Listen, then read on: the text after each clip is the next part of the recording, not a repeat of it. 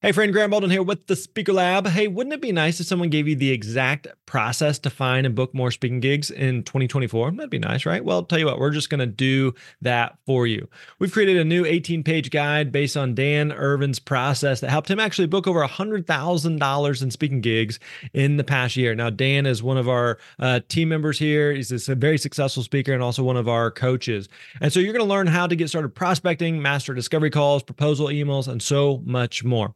All you got to do is go to thespeakerlab.com/steps. Again, that's plural, thespeakerlab.com/steps. We're going to send you that PDF guide right to your inbox. Again, that is thespeakerlab.com/steps. That's it. That's all you got to do. Go there. Hey, thanks for listening. We appreciate it. You're awesome.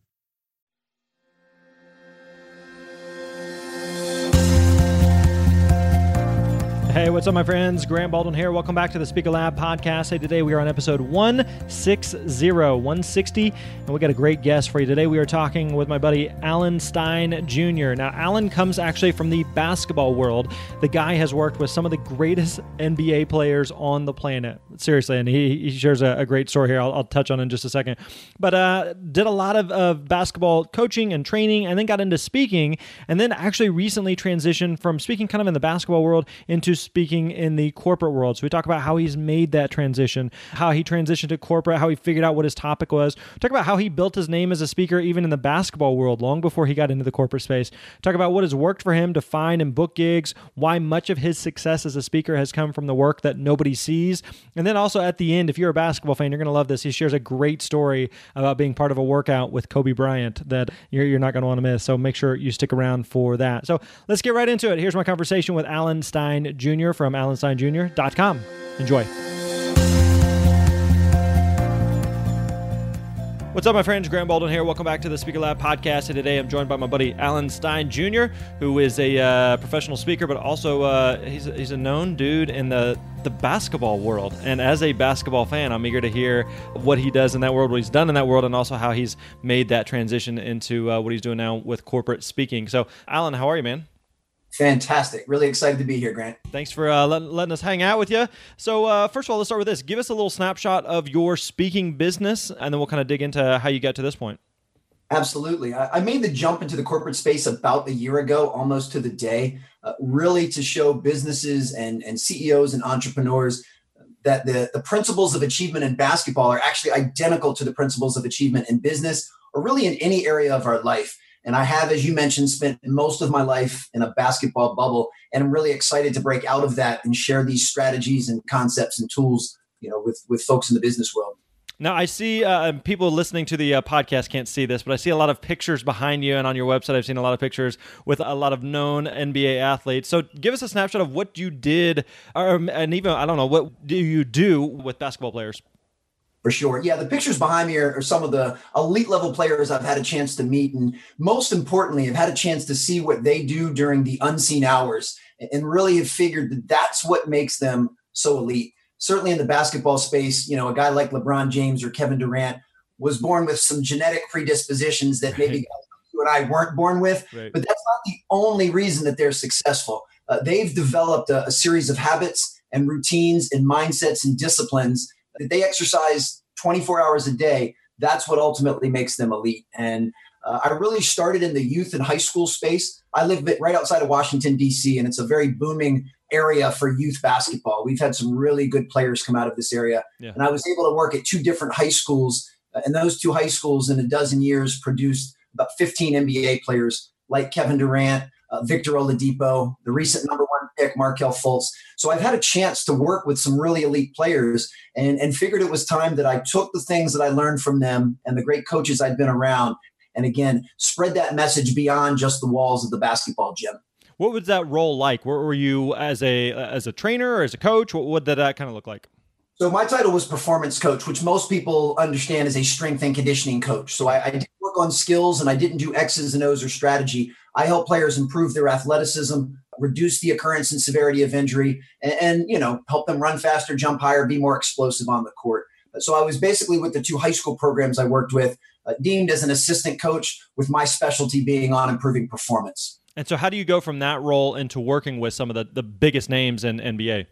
two high schools that I worked with, Montrose Christian School, which is where Kevin Durant went to high school, and DeMatha Catholic High School, where Victor Oladipo and Markelle Fultz went, are two of Nike's elite programs. And Nike's obviously very big in the basketball community. Yeah. And that turned me on to some gigs with Nike, with Jordan Brand, with USA Basketball, which really opened up so many doors for me to meet some very influential coaches and work with and be around some influential players. So it really started at the grassroots level, and then so many doors opened up. And then, as you can appreciate, not too different than the speaking business, once you work with an elite level player or team or coach, it adds to your credibility, yeah. And then other doors just start to open. And then it goes from me searching for gigs and workouts to people actually searching for me. And that's where I'm seeing so many parallels between what I did in basketball and what I'm now trying to do in the speaking world. Nice. So how did you go from then, you're working with all these elite athletes and you're helping them with their game, to transitioning to, were you speaking about basketball or speaking at basketball camps, or when did the speaking piece start to come into play? It initially started with just training, primarily one-on-one and small group training with players. But then as I started to refocus my lens, I realized that my main priority was actually to leave my thumbprint on youth basketball, to actually create a change in the way players were training. And I figured it'd be much wiser for me to scale and actually try to teach coaches how to effectively train their players. If you're a basketball coach at your high school, you're responsible for roughly 30 kids, probably 15 on your JV team and 15 on your varsity team. Yeah. So instead of me training one player, if I could go to a clinic and speak to you and give you some best practices and tips and exercises, then you could actually influence 30 players. Sure. So I started speaking maybe 10 years ago on the basketball circuit, and have been fortunate to travel the world and speak at some pretty good events to teach coaches how to train their players. And then I just got about a year ago to the point where I thought, the intangibles of leadership and teamwork and building culture are really important to a team's performance. And I'm ready to break free and stop just talking to the basketball world about that, because I know that applies to business. So that's really kind of been the iteration of going from training players to training coaches how to train players, now to training businesses and CEOs and leaders how to apply the same principles to business. Nice. And I want to dig into that transition, because I think that's a piece that a lot of people will resonate with, who are speaking to one industry or known in one space and now want to start to build a castle in the new sandbox over here. How do you make that leap? How do you make that transition? So I'm curious, though, even going back, you said you've been speaking in the basketball world for 10 years or so. How did you get started speaking there? Because it's one thing to go from, I'm coaching some athletes either on the high school or collegiate or professional level, to now I'm speaking to coaches around the world. How did you start to build a speaking business in that space? Not too different than how I'm doing it now. I just started reaching out. I started reaching out to every clinic host and school and organization that put on events and proved to them that I could add value to their event. Now, where I was fairly fortunate was the basketball strength and conditioning and performance trend is not that old. In fact, when I graduated college in 1999, less than a third of NBA teams even had a strength and conditioning consultant at that point. And if you fast forward now to 2017, they have entire staffs devoted towards the performance department. So it's really grown. So when I first started reaching out, no basketball clinics were talking about performance or athleticism or injury reduction or anything. So I had the great fortune of being able to offer a special niche. All of the coaches that were speaking at their clinics were basketball coaches talking about basketball drills and drawing up plays. And I was able to say, look, I've got something different. And I really had nothing to lose. I said, look, if you give me a chance, I'll speak for free at your event. If you don't get good feedback or people don't like my content, I'll never contact you again. And the first couple of groups that allowed me to speak, the audience really resonated with what I was talking about. This was kind of a hot time for that topic, and things went well. And then they started having me back, and again, slowly started to escalate the number of events and the level of events that I was able to speak. And I'm doing the exact same process now.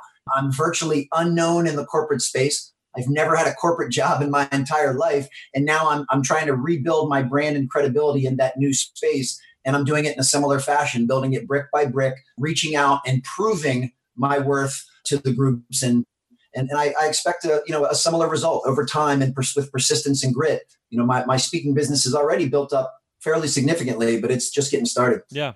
So even early on, and it sounds like you're on the similar track now of just you're in some ways starting over, of you are doing a lot of free engagements and just ultimately hoping something comes out of it. So there are a lot of potential free engagements that you could do and hoping that something comes from it. So what are there any criteria that you're kind of looking at and you're kind of using to determine this free gig is more valuable to me than this free gig over here? What kind of lens are you looking through when determining those?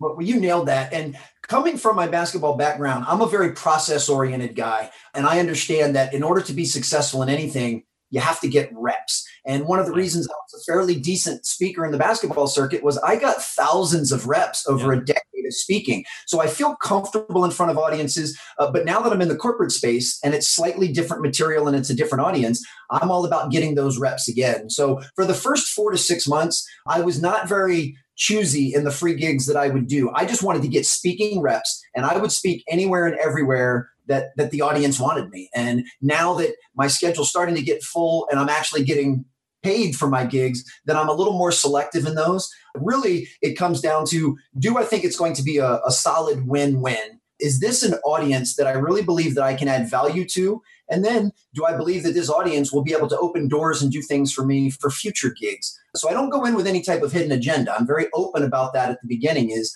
I'd love to add value to your event or to your company, but in exchange, if I do a good job, I would love for you to turn me on to your network or give me an endorsement for people that you think I'd be a good fit for. And so far that's worked out fairly well. And anytime I get a chance to speak to a group, I appreciate the audience attention. So whether I'm getting paid a lot of money or I'm not getting paid a dime doesn't change my intent, doesn't change my performance, doesn't change my content. I'm going to bring my A game regardless. And that mindset's really helped me develop this rhythm. So I want to talk for a second about you mentioned how important it was early on to have a lot of reps. And obviously that parallels well with what you do with athletes, that some of the greatest athletes in the world who have played basketball for their entire lives still go through the same drills that 5, 6, 7-year-olds are doing, just going through them over and over and over again. How important has that been for you to just speak a lot as a way to just get better? I mean, it's vital. It's the key to being successful. I believe as a speaker, you have your content and you have your delivery. And tremendous speakers like yourself combine both very, very well. You've been out there long enough that you've probably seen some speakers that have great content, but they don't present it in a very energetic, engaging way. And then you have others that could get you to run through a brick wall, but at the end of the day, you don't even take any notes because they haven't offered much substance. So I've always been trying to get reps to work on both sides. So I'm working and workshopping material. I'm going to go and speak to a group. And then as soon as I'm done, I'm evaluating myself on what things worked well, content-wise, what things didn't. I always get feedback from the audience anytime I can, an anonymous feedback form. And then I'm also working on the delivery. And like anything, just like the players that I've worked with, I use coaches as well. I've used Michael and Amy Port from Heroic Public Speaking Live to help me with my delivery. I've worked with writing coaches to help me polish up the content. So while I feel that I have the raw materials to be a successful speaker, I don't take that for granted. I want people helping me and coaching me. When I first got into this and still listen to this day, but your podcast has been invaluable in me launching my business and getting started. And, talking about getting reps. I mean, I would get reps of listening to every episode that you put out because that's how you get better at anything. It all comes down to getting reps. And for me, that's really been the key to this first year is getting quality reps. And as you know, there's a difference between getting a rep by yourself in your living room and getting a rep in front of a live audience. Right. So once I felt I was ready to be in front of a live audience, I try to get in front of as many as I can, as often as I can. Yeah, one of the things I always like to say is that whenever you're working on a talk, you're preparing a talk, it's all an educated guess until you get in front of an audience. I think this story is going to work. I think this joke is funny, but you just don't know until you actually get in front of them. The other thing, too, is if you're speaking more frequently, you have more opportunities to iterate and to test that material. You may say something off the cuff that you're like, that was amazing. I need to make sure I use that next time. But if next time isn't for 6 months before you give the next talk, it's a lot more difficult to incorporate those material and make those iterations quicker versus if you're speaking, every week or every couple of weeks or so. Have you found that to be the case for you? Oh, absolutely. That's the purposeful practice that we always talk about, especially in the basketball space. There's a huge difference between going to the gym by yourself and casually jacking up 300 or 400 shots versus playing a 5-on-5 game. So yes, the more specific the repetitions, the better. And you know what's funny about what you just said? I'm a huge Louis C.K. fan. Yeah. And Louis C.K. said something that was very powerful, even though it sounds very obvious. He said, if the audience doesn't laugh, then it's not funny. It doesn't matter if I think it's funny. It doesn't matter if my friends think it's funny. If the audience doesn't laugh, they're the judge and the jury, Right. then it's not funny. And just like you said, I might think a piece of content or a story or an anecdote is on the money, but if it doesn't resonate with the people I'm trying to serve, then it's not. And then you can do two things. You can either throw it out or you can workshop it and try to figure out a way to massage it so that it could work. And if you do that 2 or 3 iterations worth and it's still not resonating, then it's probably not a great piece of content and you move on. But like you said, that's how you learn.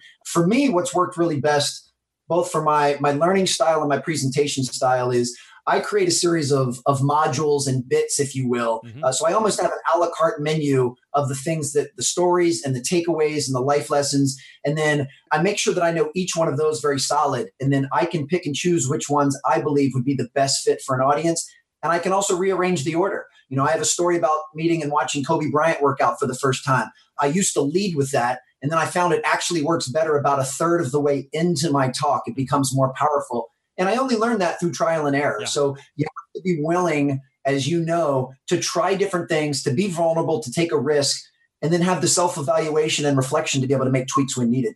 And again, it seems like there's a lot of parallels to what you've done with athletes, that the best athletes in the world, it's easy to think like, wow, they get paid millions of dollars because, like you said, they have some physical gift that I just wasn't born with, and they are incredibly athletically talented. But the reality is while some of that may be true, the other part of it is that they have spent hours and hours and hours and hours in gyms, oftentimes, by themselves or just with a coach, and just doing like very non-glamorous, non-sexy stuff. And so that it's nice whenever you see some speaker who's speaking to, an audience of 5,000 or 10,000, like, well, I could do that. But you don't see the hundreds and hundreds and hundreds of other presentations that they've given, many that may have gone well, many that may have not gone well, and that they have bombed and they sucked and that joke didn't work and nobody laughed and it wasn't funny. But those reps make them better and make them more prepared for those opportunities when the big stage opportunities may come. Absolutely. And everything is earned. You don't accidentally end up in front of an audience of 5,000 people on stage. That doesn't happen by accident. That doesn't happen by luck. Hope is not a strategy. Right. That happens because you've put in the work. Now, do some people occasionally get a break, maybe a little earlier than someone else? Yeah, that's life. I tell my kids all the time, I have 3 young kids. Anytime they say, Daddy, that's not fair. Yeah, I know. Life's not fair. I don't know who told you it's supposed to be fair. There's nothing fair about it. Yeah. But if you are consistent in your preparation, you take your craft very seriously, you're willing to do anything and everything you can to become the best speaker possible, all of a sudden doors start opening and opportunities start arising. So that's something I knew intuitively through my basketball work, but also, that's one of the main themes of your podcast. When I started listening, initially to get into this, it was all about earning your right to be successful. Yeah. So, all right, let's talk about that transition then. So you are speaking in the basketball space. You're known as a basketball guy for, sounds like a decade or so. At what point did you decide, you know what, this is good, this is fun, but I'm interested in trying something different? Like, it sounds like, and again, looking at the pictures, that you're at the top of the game. So why change? Why try to go to a different arena?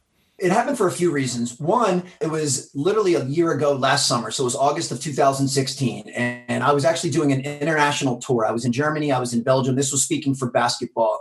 And something in my gut was I just wasn't excited to speak as I had been a few years before. And here I am at a different country, in a different culture, a captive audience of coaches. And I just didn't have the fire that I normally had. And something in my heart said, you know what?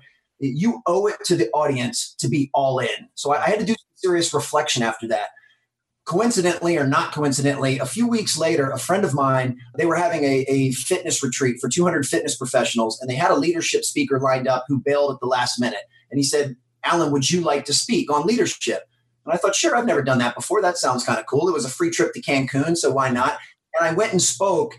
And I felt electrified. It was intoxicating being on that stage. And even though I was talking about most of the same type of stuff I'd been talking about, as soon as I had a new audience and put a different spin on it, it just reinvigorated me. And those two things happening back to back is what got me to say, you know what, it might be time to move on and spread this message to a new audience. And that was really what started the trend. And it took a little while to phase out of doing some of the basketball. It's not like I just, turned in my time card and said, I'm done. I just decided that I'm going to start looking into this. And then I started doing some other gigs for some friends just to test the waters and realized this was where my heart lied and this is where my passion was at present. And this all happened literally a year ago, September of last year. So how do you figure out then of going from, all right, I'm known in this basically niche market, I'm well known in this niche market of speaking to basketball professionals and coaches and athletes, to going to, I have this skill set that's kind of a random, unique type of skill set. How do you even begin to determine who you could speak to? Because it's the type of thing where there's probably a lot of types of audiences that would be fascinated with some of the stories that you tell, some of the leadership principles you could share. So how do you go from, I'm this known thing over here in this unique niche market, to figuring out where you want to go? Because there's so many different options. What did that process look like? I'm a relationship guy, and I know I'm dating myself now, but I consider my Rolodex to be very thorough. I don't know what we call it now, but Excel spreadsheet or my contact list, but I'm a relationship guy. And I had 2 or 3 fairly close friends and mentors that were in the business space. So the first thing I did was sit down with them and say, look, I need you to give it to me raw and give it to me real. Here are the types of things that I believe that I could talk about and use to add value in the business world. Not as my friend, not as my mentor, but strictly as a business colleague. Is this something that you think there's a market for, and could I add value in this space? And I sat down with them for a couple of weeks on end, and they helped kind of carve my message. And they all emphatically supported the fact that they felt this message would resonate well in that community. Then I went back to my Rolodex, anyone in the basketball community, and said, hey guys, I've been serving you for a decade. Now I need an assist from you. If you know anyone in the corporate space that might want to hear this message, can you help me out? And it was amazing how many people came out of the woodwork. You might be a high school coach down in Mississippi, but your wife runs HR for a company and they're looking for a speaker. So even though I was in a very niche market, that web spread very quickly once I put the word out. And I did so as a way of service. It wasn't, hey, everybody, gimme, gimme, gimme. It was, is there anyone that you know of that you believe I could add value to as I enter this new area and this new arena? And that's what jump-started everything. And then as you can appreciate as a speaker, you live off of referrals. You live off of, when you speak at a conference, having folks come up afterwards and say, that really resonated. We'd love to bring you in. So the basketball community was kind enough to give me my jump start. And then I've been able to spin it from there. Nice. I like it. So then one of the things that you'd mentioned that was beginning to reach out to your existing network. Now, it's a network you've built over a decade and, again, in a different market, but I assume it would be similar for someone who I'm just going to reach out to all my friends, family, colleagues, anyone that I've ever come across or met. I'm posting it on Facebook.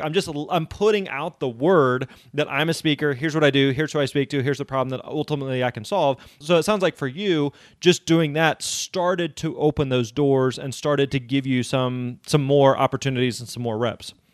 Absolutely. You hit it on the head. And I know a lot of people that it feels boastful. It feels almost as if you're tooting your own horn. But again, as a private trainer in the basketball world, self-promotion is how I got business. I mean, it's a commission business, no different than speaking. So I've never had a problem with, as you just mentioned so brilliantly, putting out in the world my intention and putting out what it is that I'm aiming to do. And, I'm very quick to try and help and assist and serve others. So I don't feel bad when I lean on my network to hopefully give me a hand and to help me. And it's the neat part was people did so graciously. I mean, I'm forever thankful for the people that said, you know what? Yeah, you'd be perfect for this. Let me talk to my wife, or my brother-in-law does this, or and people that would just make connections. And, they thought, hey, Alan has served me in the basketball space very, very well. Now let me do him a solid and help him back. And I say that with tremendous respect and grace and appreciation and gratitude for the folks that did that. That's really what got things to jump off.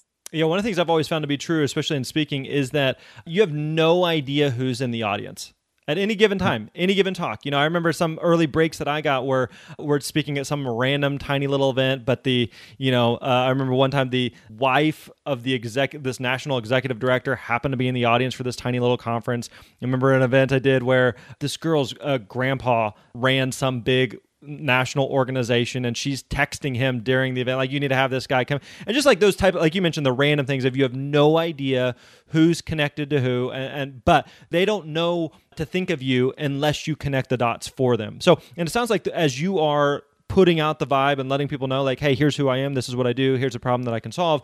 Again, you're coming at it from a place of service, and it's not, I'm the world's greatest speaker, you're dumb if you don't hire me. But no, I'm here to serve. Here's how I can help your audience. Here's what I can do. And again, it's coming from a place of just genuinely wanting to help people. So it's not like this sales pitch. It's more of, here's how I can serve, here's how I can help.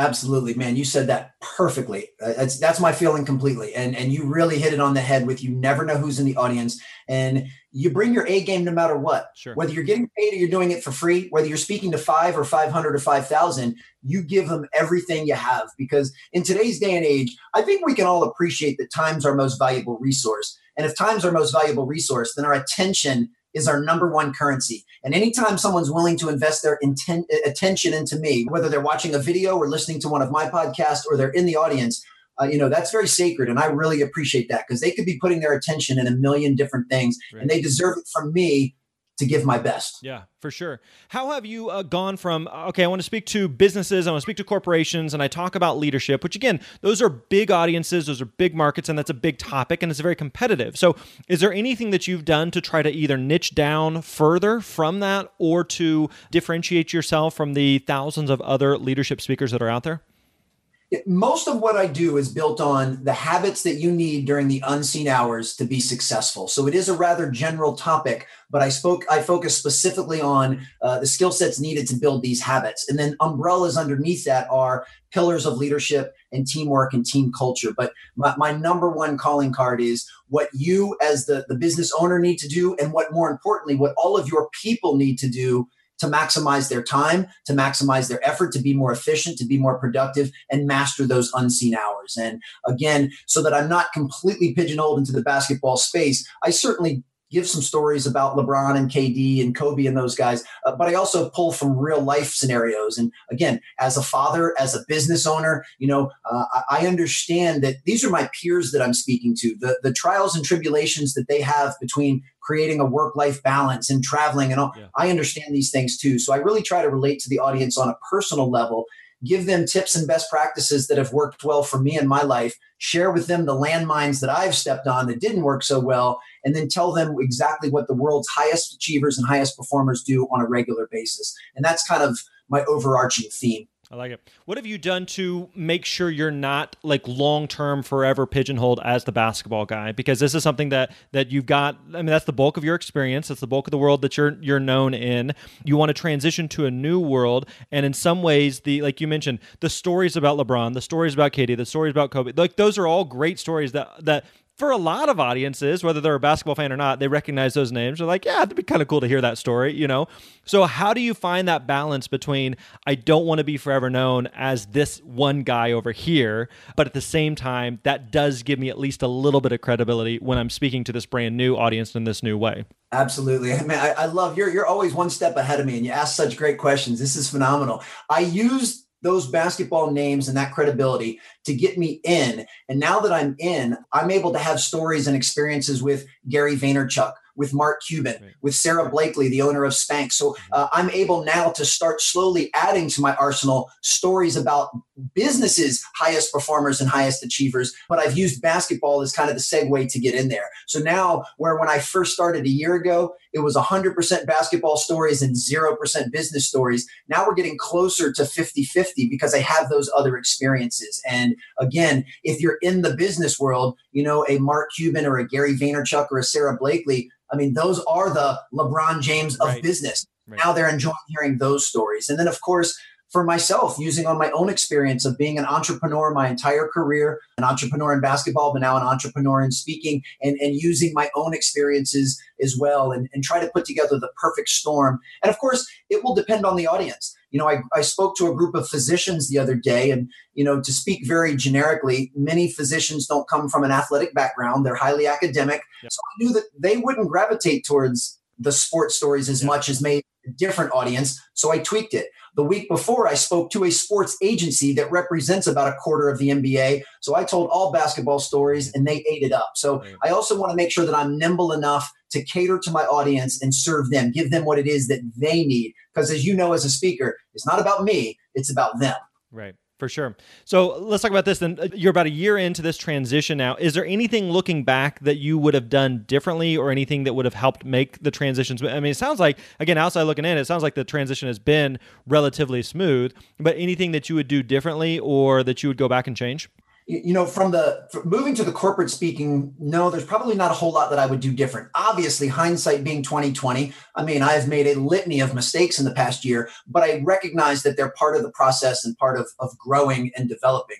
Now, if I could go back to my early 20s and change some things that I did from a basketball standpoint, yeah, there's a million different things I probably would have done different. But the good part is the way that I'm doing this, I'm kind of having my do-over now. I'm getting to use everything I learned for 15 years in basketball and building that business. And I'm able to use that learning curve into this. And I mean, the first year of the corporate speaking, it took me about 6 or 7 years to accomplish the same thing in basketball. So I'm thankful that I was able to learn from some of those mistakes. But no, this first year has gone well.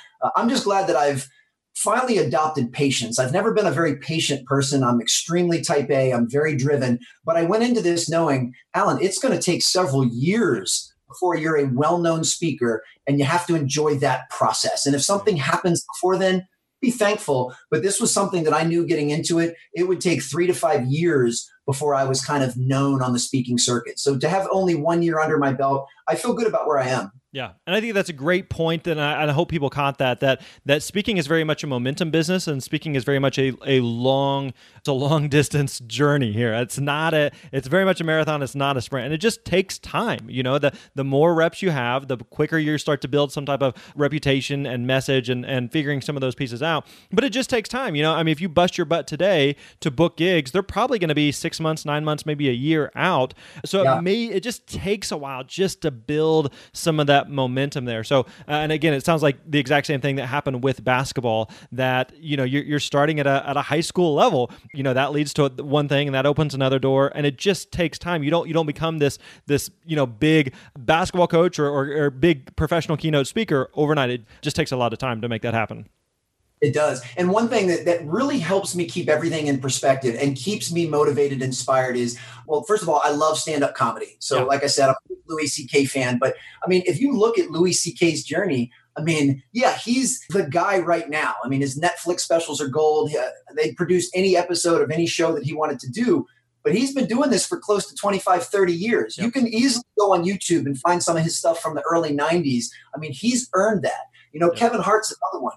It took him almost 20 years to break into Hollywood. Now, again, he's arrived now, but it's not like that happened last night. And, The Rock or Dwayne Johnson, there's so many examples of guys that have achieved a super level of success in their industry now, but we just quickly glance over the 20 years that it took them to get there. So in all reality, if I were to become a rather well-known speaker in 3 to 5 years, that's even lightning quick. I should probably have some more patience than that. But I constantly read and study those types of stories because it helps me put things in perspective and go, okay, Alan, you've just knocked 1 year off of what could be another 10 to 15 year journey, and appreciate that. Yeah, for sure. And as you've kind of alluded to of the number of different athletes and professional, musicians and artists and comedians and actors and performers and all these different things, that none of them got there overnight, that oftentimes it is the non-glamorous, non-sexy, tedious, monotonous, boring work that just nobody sees. And I mean, it sounds like a topic you should consider speaking on there. Hey, I don't know if you've seen it recently on Netflix. I watched Jerry Seinfeld's new. I saw it. It's great. Which the funny part is, I mean, his first act was in that same club in 1976, which was the year I was born. Now I'm 41. It's not like I'm 18. Right. So he's been doing this for 40 years. Right. That's an entire lifetime for myself. So yes, we have to respect the journey. We have to respect the process. But the reason that I'm cool with that is, as you can also appreciate, there's a lot of attrition. There's a lot of impatient people that aren't willing to put in that type of work. So they start dropping out. And when they start dropping out, it makes your path and my path, there's a little less resistance. Yep. Now, as a sports fan, and for fellow sports fans, I can't let you go without hearing a story. So give us something. You've teased a few of them here. So give us your best one of some interaction or some working with some big NBA player. My favorite one was in 2007. Nike flew me to Los Angeles to work the first ever Kobe Bryant Skills Academy. And for any of your listeners that aren't diehard basketball folks, in 2007, I mean, Kobe was the best player in the world. Yeah. Michael Jordan had already retired twice at that point, and LeBron was great, but he wasn't the LeBron that we know now. So Kobe was that dude.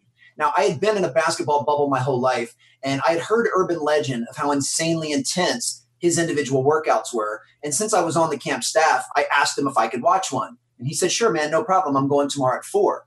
And I was a little confused. I said, Kobe, we have a camp workout tomorrow at 3:30. He said, no, I'm going at 4 a.m.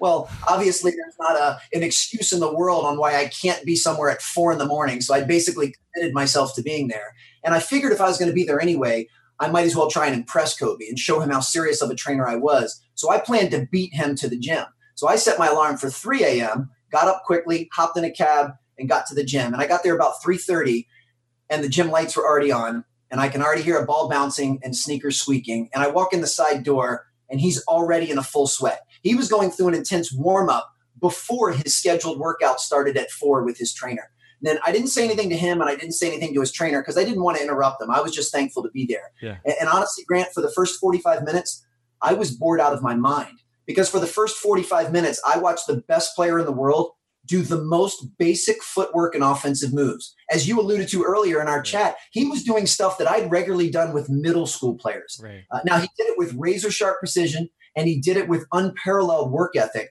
but it was very basic. Now, the whole workout lasted about 2 hours, and when it was over, I didn't say anything to him or his trainer. I just left. But my young curiosity got the best of me. Later that day, I had to know. So I went up to him and said, Kobe, you're the best player in the world. Why are you doing such basic drills? And he kind of laughed and said, why do you think I'm the best player in the world? Because I never get bored with the basics. And that really is a great summary of everything you and I were talking about. If the best player in the world can commit to doing the basics every single day, then we as speakers need to be able to do the same thing. And really what he taught me was that just because something is basic, it doesn't mean that it's easy. Those are not synonyms. And people think that. But if it was easy, everyone else would be doing it. Right. But they don't, because our society wants us to skip steps. They want us to chase the outcome. They want us to chase what's hot and flashy and sexy and ignore the basics. And again, to draw that back to the speaking world, everyone wants to be on a stage in front of 5,000 people. No one wants to do the dirty work for years and years and years that it takes to earn that right. And that's, again, an example of something that happens during the unseen hours and why I'm so committed to doing those things so that in 3 to 5 years, I will have earned the right to be in front of 5,000 people. Beautiful. Great story and extremely well told and well shared. So, Alan, thank you so much for taking the time to talk us through your journey and story. If people want to find out more about you, what you're up to, where can we go? My website is alansteinjr.com, and I'm at Alan Stein Jr. on all social handles. And I'd love to engage and chat with any of your listeners and really appreciate the chance to speak with you, my friend. You're doing great work. You've been very influential for me in my start, and I really appreciate you. Cool. Well, I appreciate you taking the time to share that story and journey with us, and I look forward to catching up with you again in the future. Cool. All right, there you go. Hope you enjoyed that conversation with Alan Stein Jr. Good stuff there at the end. Wasn't that a cool story? Crazy story. And you know what I love so much about Alan's story is, again, the analogies and the parallels that we see there with how hard the greatest athletes in the world, how hard they work behind the scenes when nobody is paying attention, when nobody's watching. And it's the same thing is true with speakers. The best speakers on the planet, those that are oftentimes the most successful, are those that are putting in the reps, that are putting in the work when no one is paying attention, when no one is watching. That's ultimately what it takes to be successful as a speaker. You have to be willing to continually reach out to clients, to continually network with potential opportunities and event planners, to continually connect with other speakers, to continually take action in your speaking business. So if you would do one thing for me, that would be to take action. Take what you've learned here. Don't just listen to it, but actually implement it, apply it, do something with what we've covered and talked about today. All right. Hey, again, if you want to check out Alan's stuff, stop by Alan Stein, SteinJr.com, AlanSteinJr.com, and check out what he's up to there. All right, my friends, we'll catch you next time. You're awesome.